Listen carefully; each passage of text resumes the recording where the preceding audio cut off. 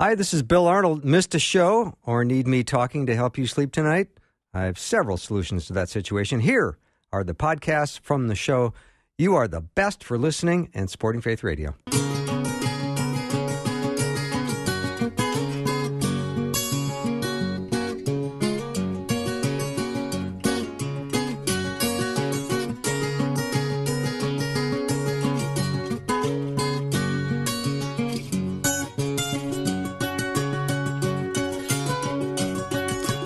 Welcome to Afternoons with me. I'm Bill Arnold. I'm so glad that it is Friday and we are all here ready to go. We've got a very exciting show for you. I hope you've had a great day and I hope you're looking forward to a great weekend.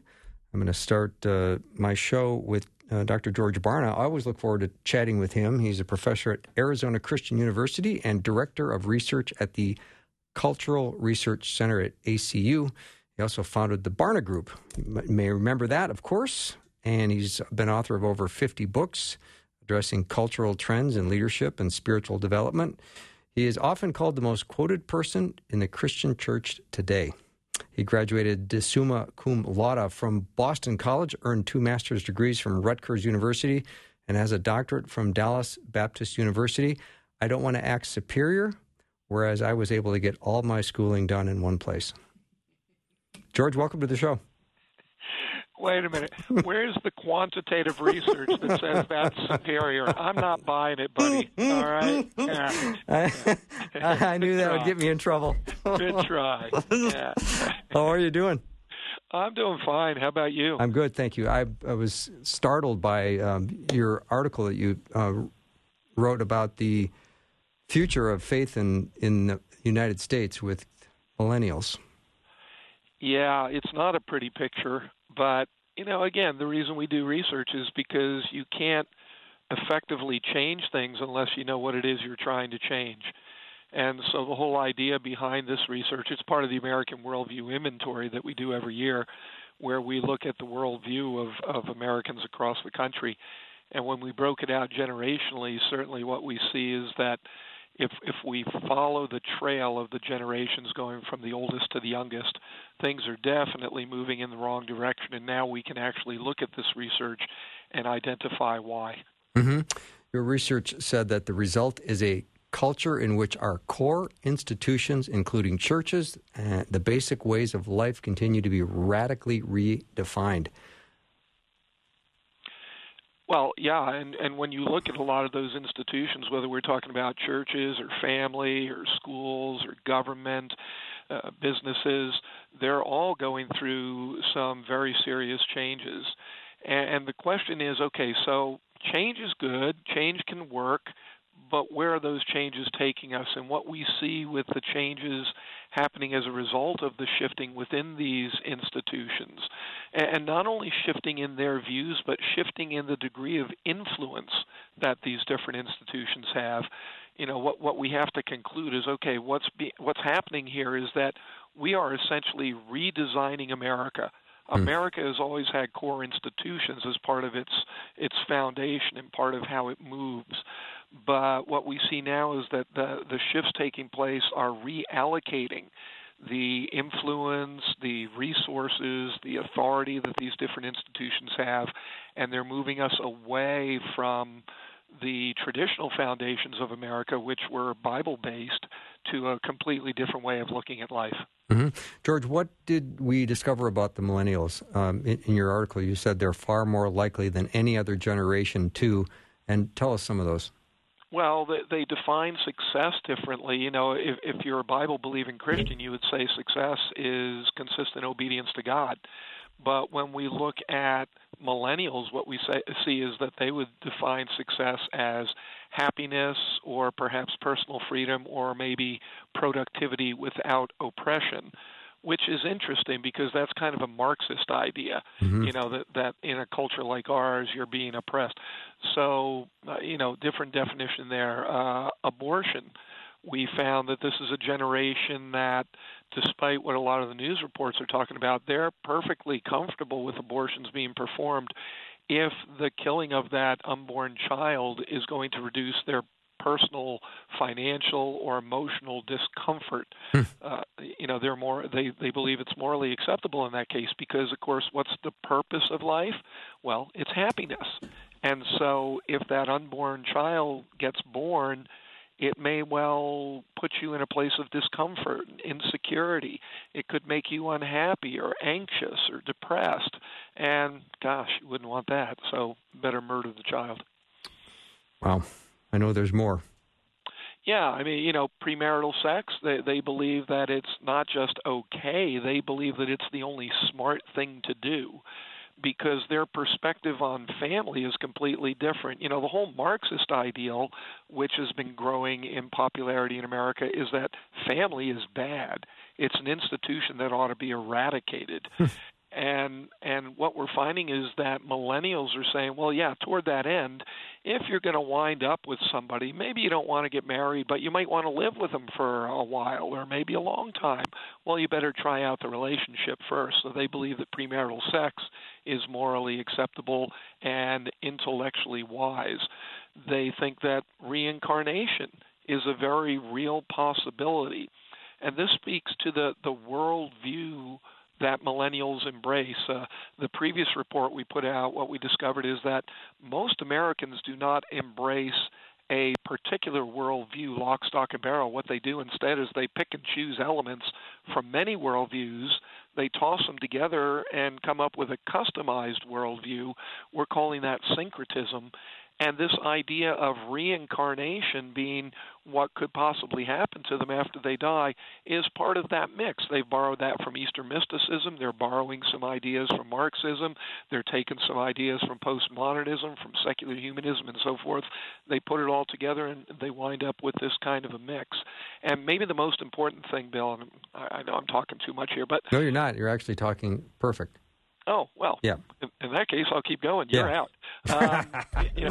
So what we find here is that millennials are leading the fastest growing faith group in America, or faith segment, and that would be what I call the don'ts.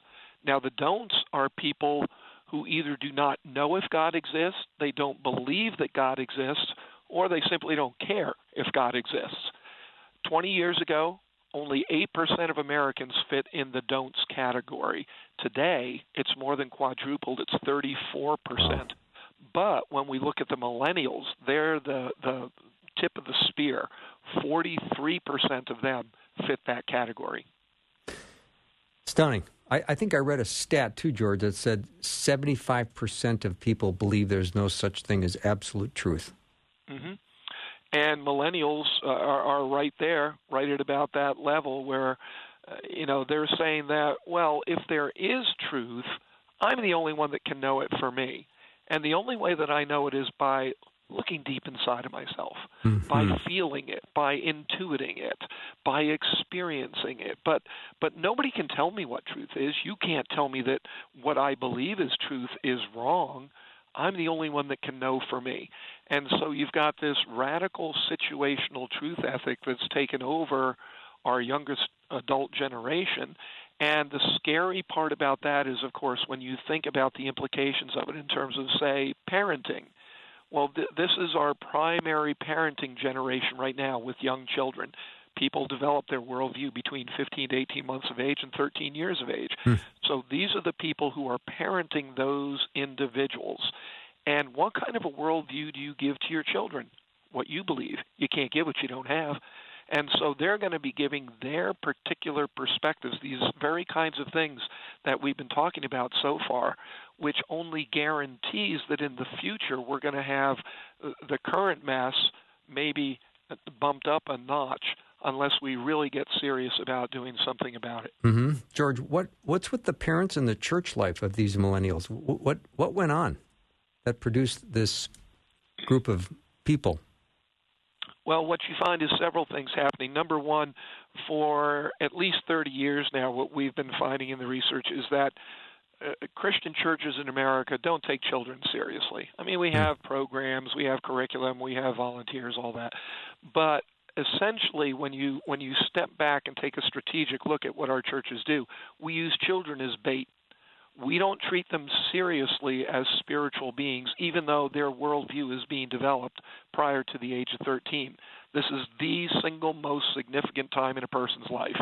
Your worldview is your decision-making center. Every decision you make goes through that worldview, and everybody has a worldview. Everybody develops one. And yet what churches do is they treat children as bait because they tend to think adults are where the game is won or lost. Truth of the matter is we've studied worldview now for more than a quarter of a century. What we find is that worldview doesn't change after the age of 13 except in extraordinary circumstances. So yes, it can happen, but typically it doesn't.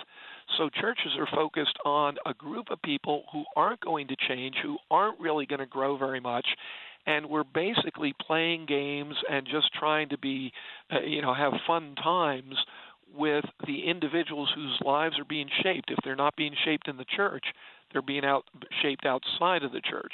And that's exactly what the media and the government are doing.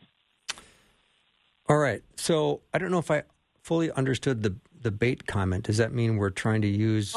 we use children to get adults into the church. Yeah, so we want to...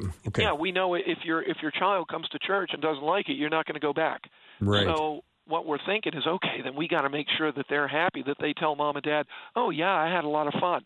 And that will free up the parents to, oh, okay, well, then we can come back to this place. Everybody's happy. Mm-hmm. Are you seeing an opportunity for a boomerang effect in the Gen Z, or does the moral decline continue? It appears right now that the moral decline is continuing. Okay. And a large part of the reason for that is that Christian churches are not taking up this cultural challenge to the extent that we need to. This literally is a do-or-die battle for the soul of America. And our churches, based on our research, are trying to figure out how are we doing by measuring how many people show up, how many programs we offer, how many staff people we hire, how much square footage we build out, and how much money we've raised. None of those things have anything to do with discipleship. Well, Dr. George Barna is my guest. We're going to take a little break and be right back.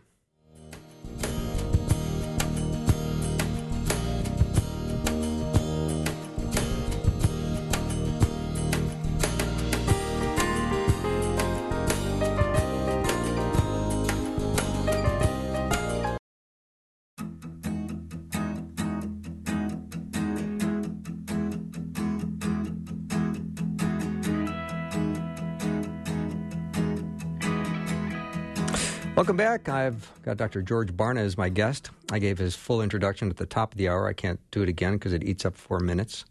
So once is enough, George. Serious, once is enough. Okay? Man. Yeah. It's a very impressive resume, though. I got to be honest. You've done good. So, well, thanks. Let's talk a little bit more about what millennials are also much less likely than older generations to hold certain positions. Let's hear about those, because this is fascinating. Yeah, well, I mean, first and foremost, of course, they're much less likely to be deeply committed to practicing their religious faith. They don't believe that religious faith needs to be or even should be at the center of one's life. When we talk about the compartmentalization of faith, they're happy to do that. We know that this is a group of people that does not believe. They're a lot less likely to believe that the universe was designed and created and is currently maintained by God. And that goes along with their belief that while we exist, they don't believe that it's God who created us. They don't believe that there's a God who created us in his image, or that we have to be concerned about a concept such as sin. Sin isn't something that they take seriously. They believe that people make mistakes, but they don't believe that sin is something that wrecks our lives, that destroys our relationship with God. And part of that is because they don't really buy into the concept of God in the same way that Christians do. Even though, amazingly enough, Bill, 57% of millennials consider themselves to be Christian. And so you look at all these things, they don't believe that the Bible is the true, reliable, trustworthy Word of God that was given to us for our benefit, to help us lead a better life, to help us thrive in life. They don't turn to the Bible, therefore, as a primary source of moral guidance. They don't believe that Satan is real. They don't believe the Holy Spirit is real. They believe that a person named Jesus Christ lived on earth, but that he was a sinner. He was nothing special, not somebody that we really should be beholden to. So, I mean, there's a whole different way of understanding what faith looks like in the minds and hearts of these folks, even though almost 6 out of 10 of them call themselves Christian. Mm-hmm. George, what kind of world are millennials seeking? Well, there are a lot of changes that they'd like to see happen. One is that they put a lot more trust in government than most of us do. So they would like to see government get bigger, get more powerful, have more of an impact on our lives. Of course, that's kind of a Marxist ideology there. And I keep mentioning Marxism because they're very comfortable with a lot of Marxist principles. So they believe that there are going to be a lot more episodes of violence and conflict in the near future because each person has to stand up for himself or herself, or whatever pronoun people are using these days. And so the idea would be that they're not going to accept the popular ideas. If they have to, they'll get into a conflict over those kinds of things. We know that they don't necessarily buy into the idea about what American history is. They're perfectly comfortable with rewriting that to fit the current narrative. And we know that when it comes to faith, they're, expecting and moving us toward having a redefined Christian community, one that probably will be smaller, numerically speaking, one that will have less influence, less authority in people's lives.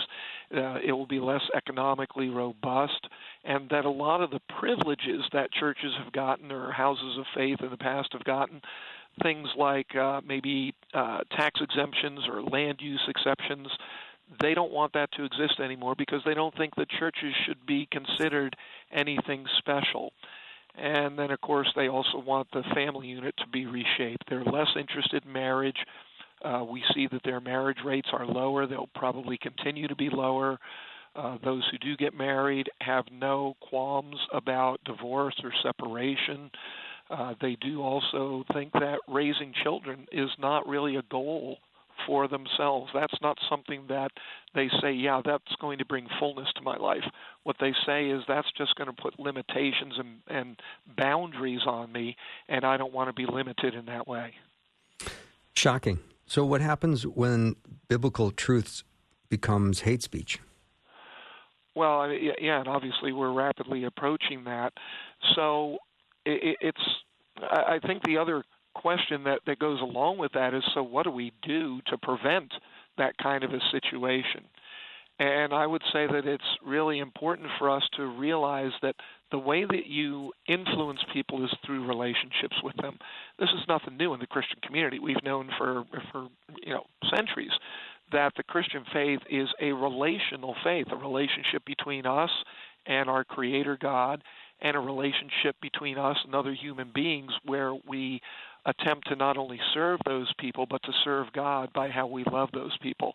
And so developing those relationships with these people who right off the bat don't like us because we may be conservative Christians, theologically conservative Christians. They may not like us simply because we're older. We're from a generation whose legacy they don't respect. And nevertheless, we've got to figure out how do we develop common ground with these folks, have ongoing conversations, and in a context of understanding and acceptance and trying to be compassionate and merciful toward them, helping them to know, but wait, there's a different way of seeing this, and let's take your positions and let's play them out and see what that's going to wind up producing. It may not be the kind of future that you want for yourself, for your friends, or for your nation.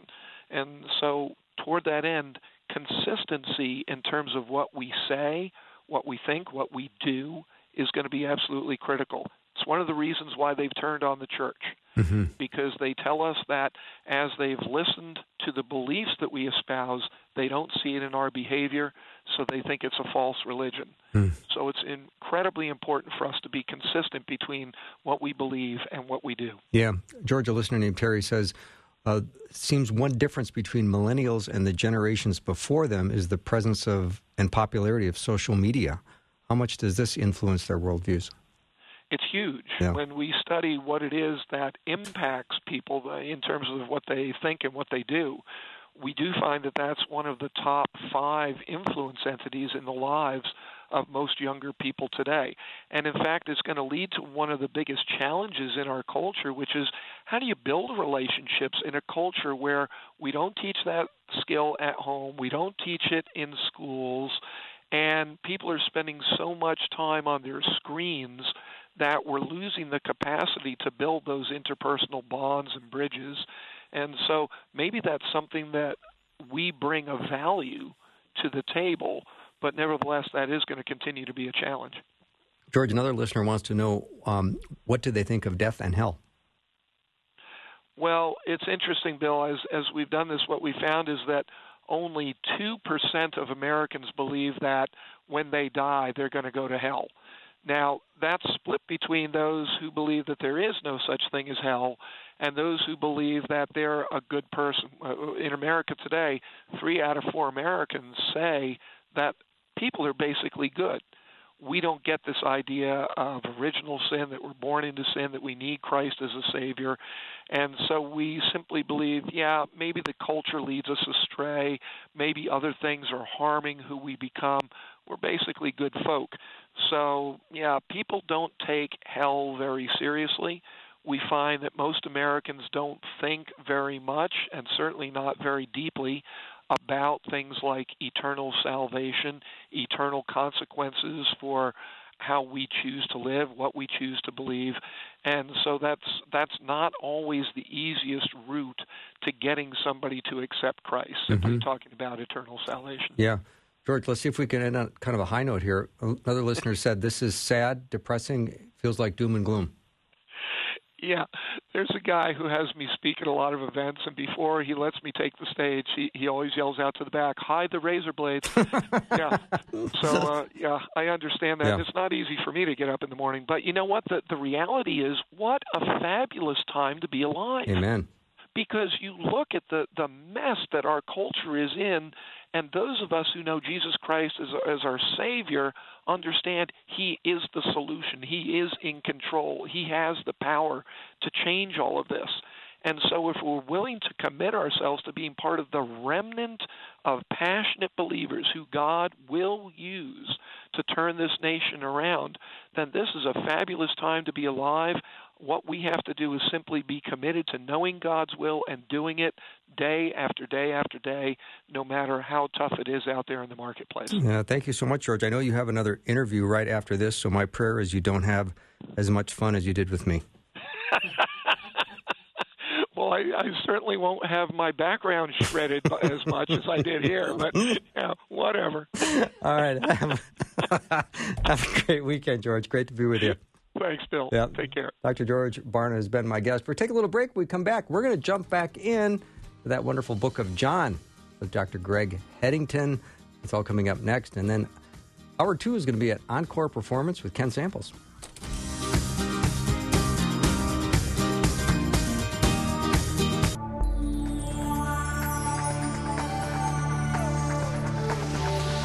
It's the afternoon show with Bill Arnold. Prime time, drive time. Let's get it started.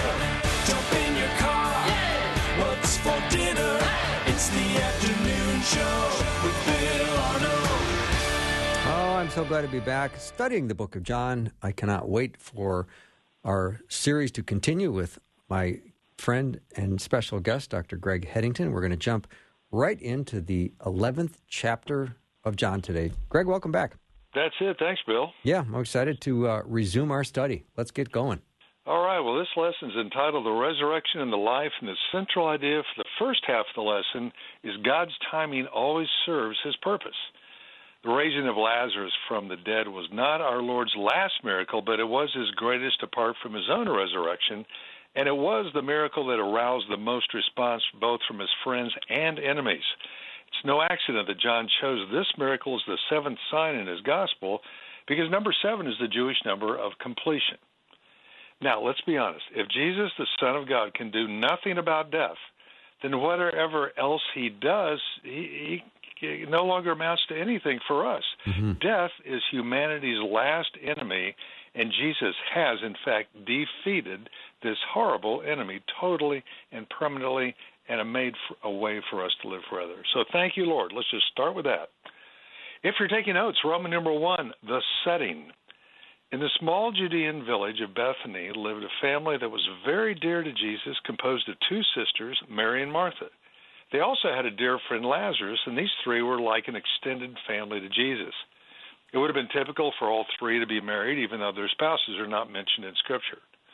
Well, one day, Jesus is ministering east of the Jordan River, and a messenger arrives from the sisters telling him, "The one you love is ill." Now, it's only the beloved disciple who's described with such love in this gospel as that. Verse 5 says, Jesus loved Martha, Mary, and Lazarus. And the Greek word for love there is agape, which we've learned earlier has been coined by the Apostle Paul, who wrote chronologically earlier than John's gospel, and agape was redefined by him to mean God's unconditional love. And since that was the kind of love Jesus had for them, it's no surprise that the sisters kept up with the whereabouts of Jesus, and they knew exactly where he was to be found. So the messenger from the sisters likely takes one day to find Jesus, who's perhaps 20 miles away. The next day, Jesus sends back the encouraging message that this illness does not lead to death. He tells his apostles that Lazarus has, quote, fallen asleep, which is a common New Testament euphemism for death, but the apostles misunderstand him, so he has to say, Lazarus is dead. Now, the apostles are confounded. They must be thinking 3 things. First, dead? Lord, we figured you must have been asleep, because why would you allow your dear friend to get sick, much less die? Second, Lord, why didn't you heal him from the distance like you did that son of the official? I mean, that was awesome, especially since you didn't even know the boy. And now this has happened to your close friend Lazarus? And third, Lord, you know you have many enemies in Jerusalem, and Bethany is only 2 miles from there, right? So, I mean, they probably have your face on the most wanted poster at the post office. Do you really think it's worth the risk going there, Lord? So no matter what he's thinking, Jesus remains where he is for 2 more days. Roman numeral 2, what might this incident so far mean to us today? One thing it illustrates is the central idea for the first half of this lesson, which is God's timing always serves his purpose. Jesus could have prevented Lazarus' sickness, but chose not to because it was an opportunity to glorify the Father. Now, life is tough for everyone today. I mean, the majority of believers in the world have serious problems of health issues, lack of food, oppressive government, and threats to their life because of their faith. So it's not God's priority that we believers are comfortable in life, and we have no promises from Scripture that believers have immunity from trouble. But it is important and scriptural that we experience his peace and glorify God in the midst of all that we experience by faith in him. But we know our faith is no guarantee that we will be sheltered from problems and pain, in spite of the fact that we love the Lord and he loves us. After all, the Father loves his Son and yet permitted him to experience the agony and death of the cross. So we must not think that love and suffering are incompatible. Growing in our trust relationship with the Lord is our priority. The priority is to be like Christ. God is more interested in our having a closer relationship with him than in giving us what we want. And I hate to say it, but suffering can connect us more deeply with the Lord. And some of my friends who have suffered for years have a much more intimate relationship with Jesus than I do, or others do who have not suffered as much. No matter where we are, the Spirit of God is there with us, and we live by faith, not by sight. Roman numeral 3, the incident at Bethany. Day 1, Jesus receives the message about Lazarus. Day 2, the messenger returns the Jesus message to the sisters. Day 3, Jesus continues his ministry where he is. And day 4, Jesus arrives in Bethany, and he shows compassion to both Martha and Mary. Now, the sisters are quite different in their personalities. Martha is the worker, the active one, so it's no surprise she rushes out to meet Jesus. On the other hand, Mary is the contemplative one who earlier sat at the feet of Jesus and listened to his words, so now she's sitting in the house weeping with her friends. We all need both qualities, both attributes in our life, and there is an old Wesley hymn that speaks of that balanced life with these lyrics. Faithful to my Lord's command, I still would choose the better part. Serve with careful Martha's hands and loving Mary's heart. So Martha tells Jesus, Lord, if you'd been here, my brother would not have died. And Jesus responds, your brother will rise again.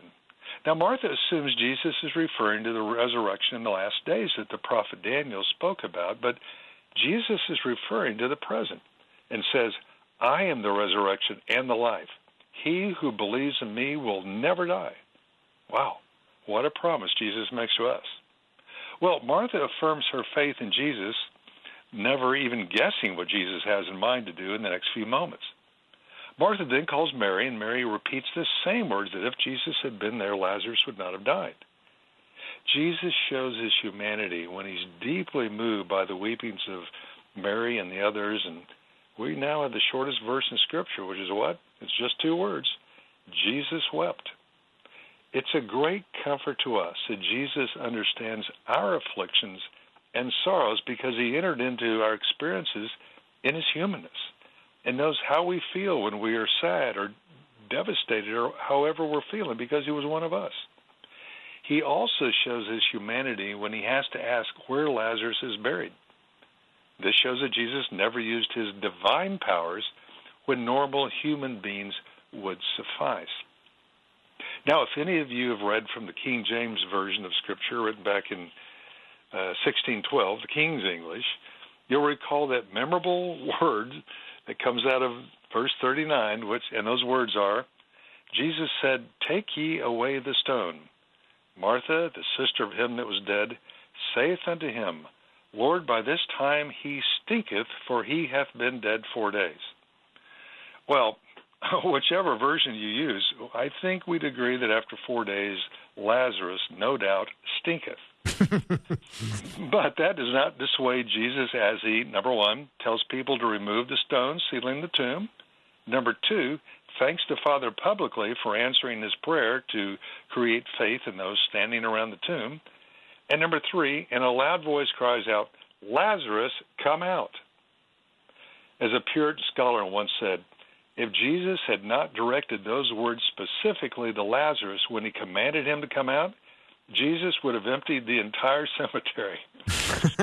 Well, and he does come out. And since Lazarus is all bound up with strips of linen, he probably hobbles out of the tomb, and Jesus says, unbind him and let him go. So his friend then unbind him from his grave clothes, but there's also a metaphorical unbinding of anyone who trusts Christ because they are set free from the graveyard of sin. All us people are spiritually dead, but some are more decayed than others because of their lifestyle, although no one can be more dead spiritually than another. I mean, when you're dead, you're dead. And only by the power of God can anyone be given new freedom to fully live the abundant life that Jesus promised. Although there are no recorded words of Lazarus in the Gospels, the fact that he began to walk around fully alive every day was enough to convince many to believe in Jesus as Messiah, although some religious leaders wanted to see him dead so they could get rid of the evidence that Jesus had resurrected this man. Chapter 11 also tells us many Jews believed in him, while others did not, but instead went to the Pharisees and reported what they had seen. Nothing has changed today because one either believes or does not believe. There is no third option. And as we've seen over and over in John, seeing is not necessarily believing. Miracles alone cannot provoke faith. For example, consider the parable Jesus gives in Luke 16 when a poor man dies and goes to heaven, while the rich man, who had seen the poor man begging daily on the street but ignored him, goes to hell. The rich man is in agony in hell and calls to Father Abraham, who's in heaven, to send a messenger to warn his 5 brothers about the horrors of hell, which will be their destiny if they do not change. Abraham says to the man, "They have Moses and the prophets. Let your brothers listen to them." And the man replies, "No, Father Abraham, but if someone from the dead goes to them, then they will repent."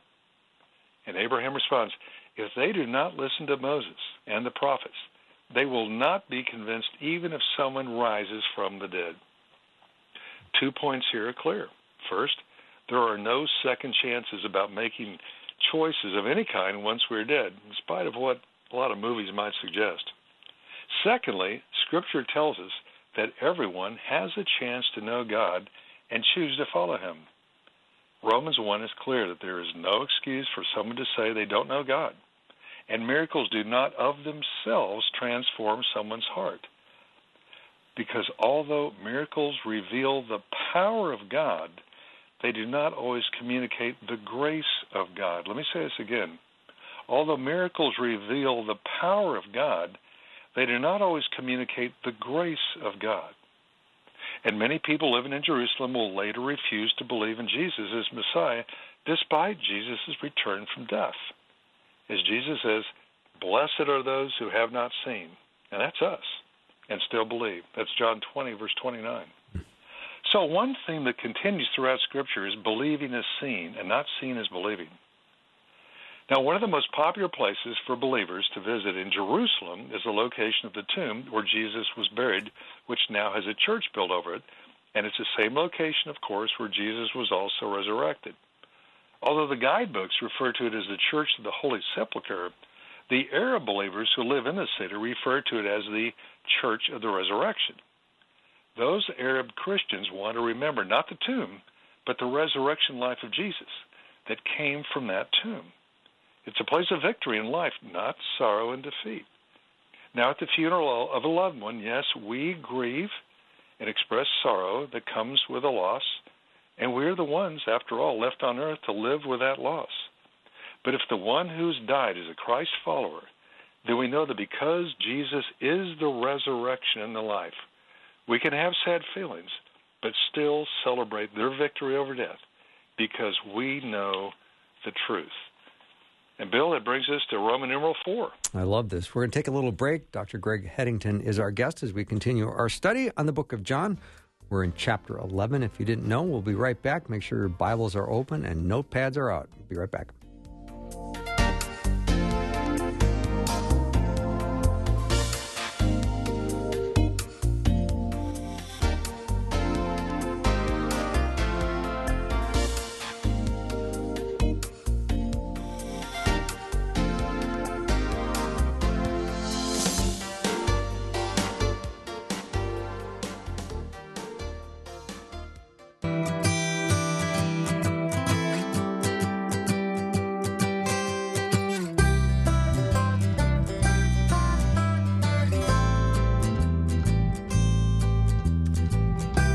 Glad to be back with Dr. Greg Headington as we continue our study in John, and we're in John chapter 11. I love this chapter, Greg.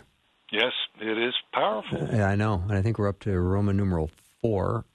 Yeah, Roman according to my numeral calculations. 4. Yeah, that's right. Mary and Martha. This is really the second half of the lesson. And turning to this different topic, as we read about Jesus' dealings with Martha and Mary, I find it culturally encouraging that Jesus treats Mary and Martha with such respect. In verse 28, Martha calls Jesus teacher, which reminds us of Jesus' appearance in Martha's house in Luke 10, where he's teaching a group of followers. Now, this is significant because women were not instructed by rabbis in the first century.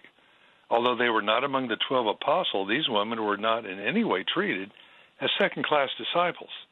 Jesus dignifies these women, along with his other followers, as full participants, and they make up the majority group of his followers. Lazarus, Mary, and Martha are likely extended family for Jesus. So when Lazarus became fatally ill, the sisters knew immediately how to locate Jesus, despite the fact that he's far away. So I'd like to talk about Roman numeral 5, how Jesus viewed women, because it was so countercultural. The presence of women as the larger group of Jesus' followers is remarkable. In the first century Middle East, as well as most of the ancient world, and much of it today, the role of women was largely limited to being homebound wives and mothers. Although some aspects of Jewish culture were more pro-woman than other societies of the time, women were still treated as little more than possessions. The first century historian Josephus, despite being a well-educated Jew, claimed that it was, quote, the teaching of Scripture that a woman is inferior to her husband in all things. Now, of course, this, quote, Scripture, he says, is certainly not anywhere in our Scripture. The fact that such negative views of women are widely held is seen in the disciples' surprise when they see Jesus talking to a woman of Samaria back in John 4. So here's some reasons why the views Jesus had of women were radical in his day. Number one, the followers of Jesus included women, some of whom traveled with him, and the apostles. Now, this meant that both he and the 12 risked allegations of immorality. Number two, women played a major role in the events leading up to the cross. The only followers who stayed with Jesus at the cross, apart from John the Apostle, were women. Number three, women are prominent in the account of the resurrection. The Gospel of John tells us how the risen Jesus appeared first to Mary Magdalene, the one who had early been delivered from 7 demons, and Jesus instructed her to, quote, go and tell the brothers. Remarkably, Mary ended up preaching the good news to the apostles, and that's in John 20. Number 4, Jesus cared for women. There are several places where we're told that Jesus healed them. For example, he encountered a widow burying her only son, who would have been the woman's sole means of support. That's in Luke 7. And it says, when Jesus saw her, his heart overflowed with compassion and said, don't cry, and then he raised her son from the dead. Now, number 5, in his parables, Jesus makes almost equal use of images from the world of women and men and uses women as positive role models. In fact, in one parable about a woman who searches for a lost coin, the woman represents God. That's back in Luke 15. Number 6, Jesus' teaching on divorce is revealing. In the culture of the day, a man could treat his wife as little more than property, and divorce was easy. The Jewish historian, again, Josephus, calmly writes this, at this period of time, I divorced my wife, being displeased at her behavior. Well, according to Deuteronomy 24, a man could divorce his wife for anything that was considered shameful or offensive to the husband. Without going into detail, Jesus taught that divorce was a much more serious matter since it had become so widespread and easy to obtain. Roman numeral 6, regarding other cultural matters. Now, some people would say that Jesus should have done more for the role of women. Now, this is a point worth considering. In fact, let's broaden this discussion. When we deal with anyone who falls below our contemporary standards in such important issues as gender and racial equality, for instance, why did neither Jesus nor Paul condemn slavery, then we often hear this defense. Oh, come on, give them a break. Let's be fair, they were a product of their time. Have you ever heard that expression? That explanation is why Jesus didn't condemn gender or racial inequality. I've heard that. But we cannot use that as an excuse for Jesus. Why? Because in the area of morals, Jesus was not a product of his time. So here's 3 responses that could be made regarding why Jesus did not push for the cultural standards that we in the U.S. have today. First, for us to judge someone from a distant culture and a distant time by our standards is just as unsympathetic and irrational as someone today criticizing us for the same thing according to their culture. Second, although Jesus stood outside of his time, he did not and could not stand completely outside his culture. For him to have tried to impose our modern standards on the ancient world would have been catastrophic for him and his mission. Why? Because he had so many enemies who opposed him for menial issues like healing people on the Sabbath and not obeying minor Jewish laws. So if he had tried to impose standards of how Americans regard women today, or how we are attempting to enforce justice for various racial groups now, then all attention would focus on those violations of Jewish culture rather than the most important message, that he was the Savior, Messiah.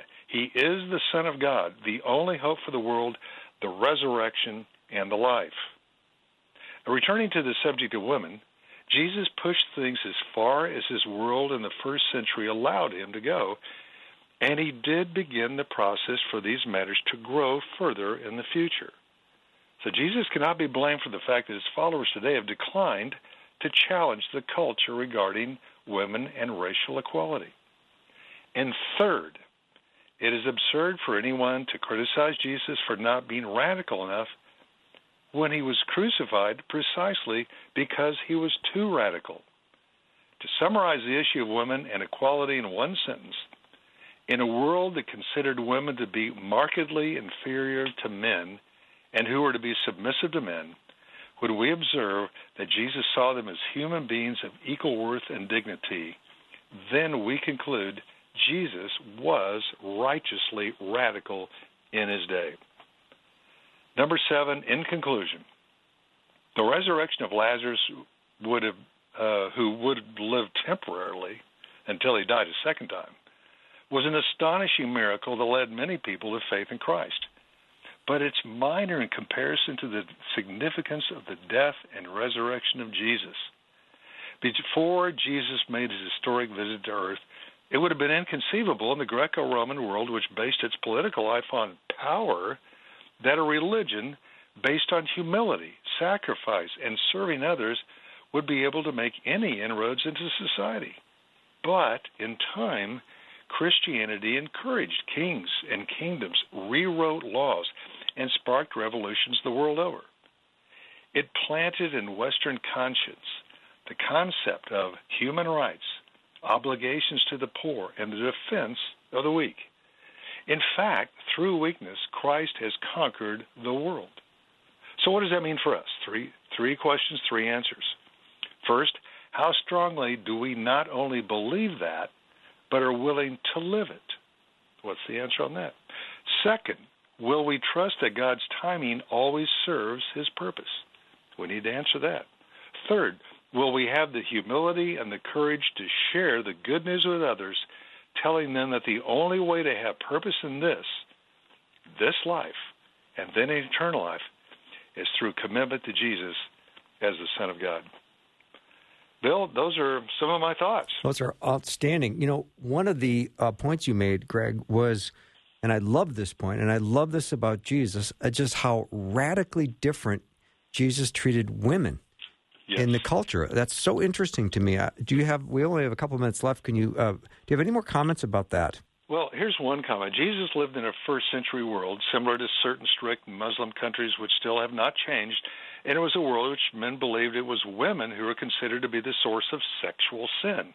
Evidently, that goes back to their understanding that it was Eve who first tempted Adam, even as they give the serpent a free pass in that account, so I don't really understand the reasoning behind it. And after all, in the Sermon on the Mount, Jesus blames men and not women for lust.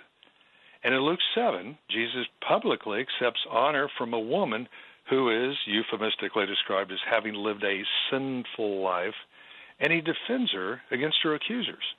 In John 8, when a woman is caught in adultery, Jesus refuses to condemn her, and after shaming her male accusers to leave, Jesus lets her go with a warning. That's another one, Bill. I mean, there's a few others, but that's solid. That's really great scriptural illustrations. I appreciate that. My pleasure. Yeah, it gives us a lot to study, and I love that we can go back into John and look at chapter 11 with fresh eyes. It's really this outstanding study, Greg. Thank you so much once again. Thank you. Yeah. We'll take a short break. Dr. Greg Headington has been my guest. We have been studying John chapter 11. We're going to put all these together on one series page when we complete our study. Looking forward to that as well. We'll take a short break and be right back.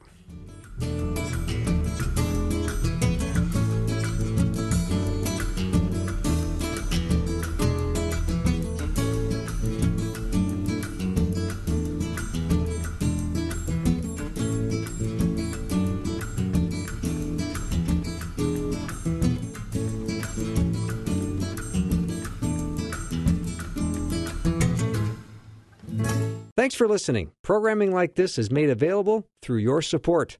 Information available at myfaithradio.com.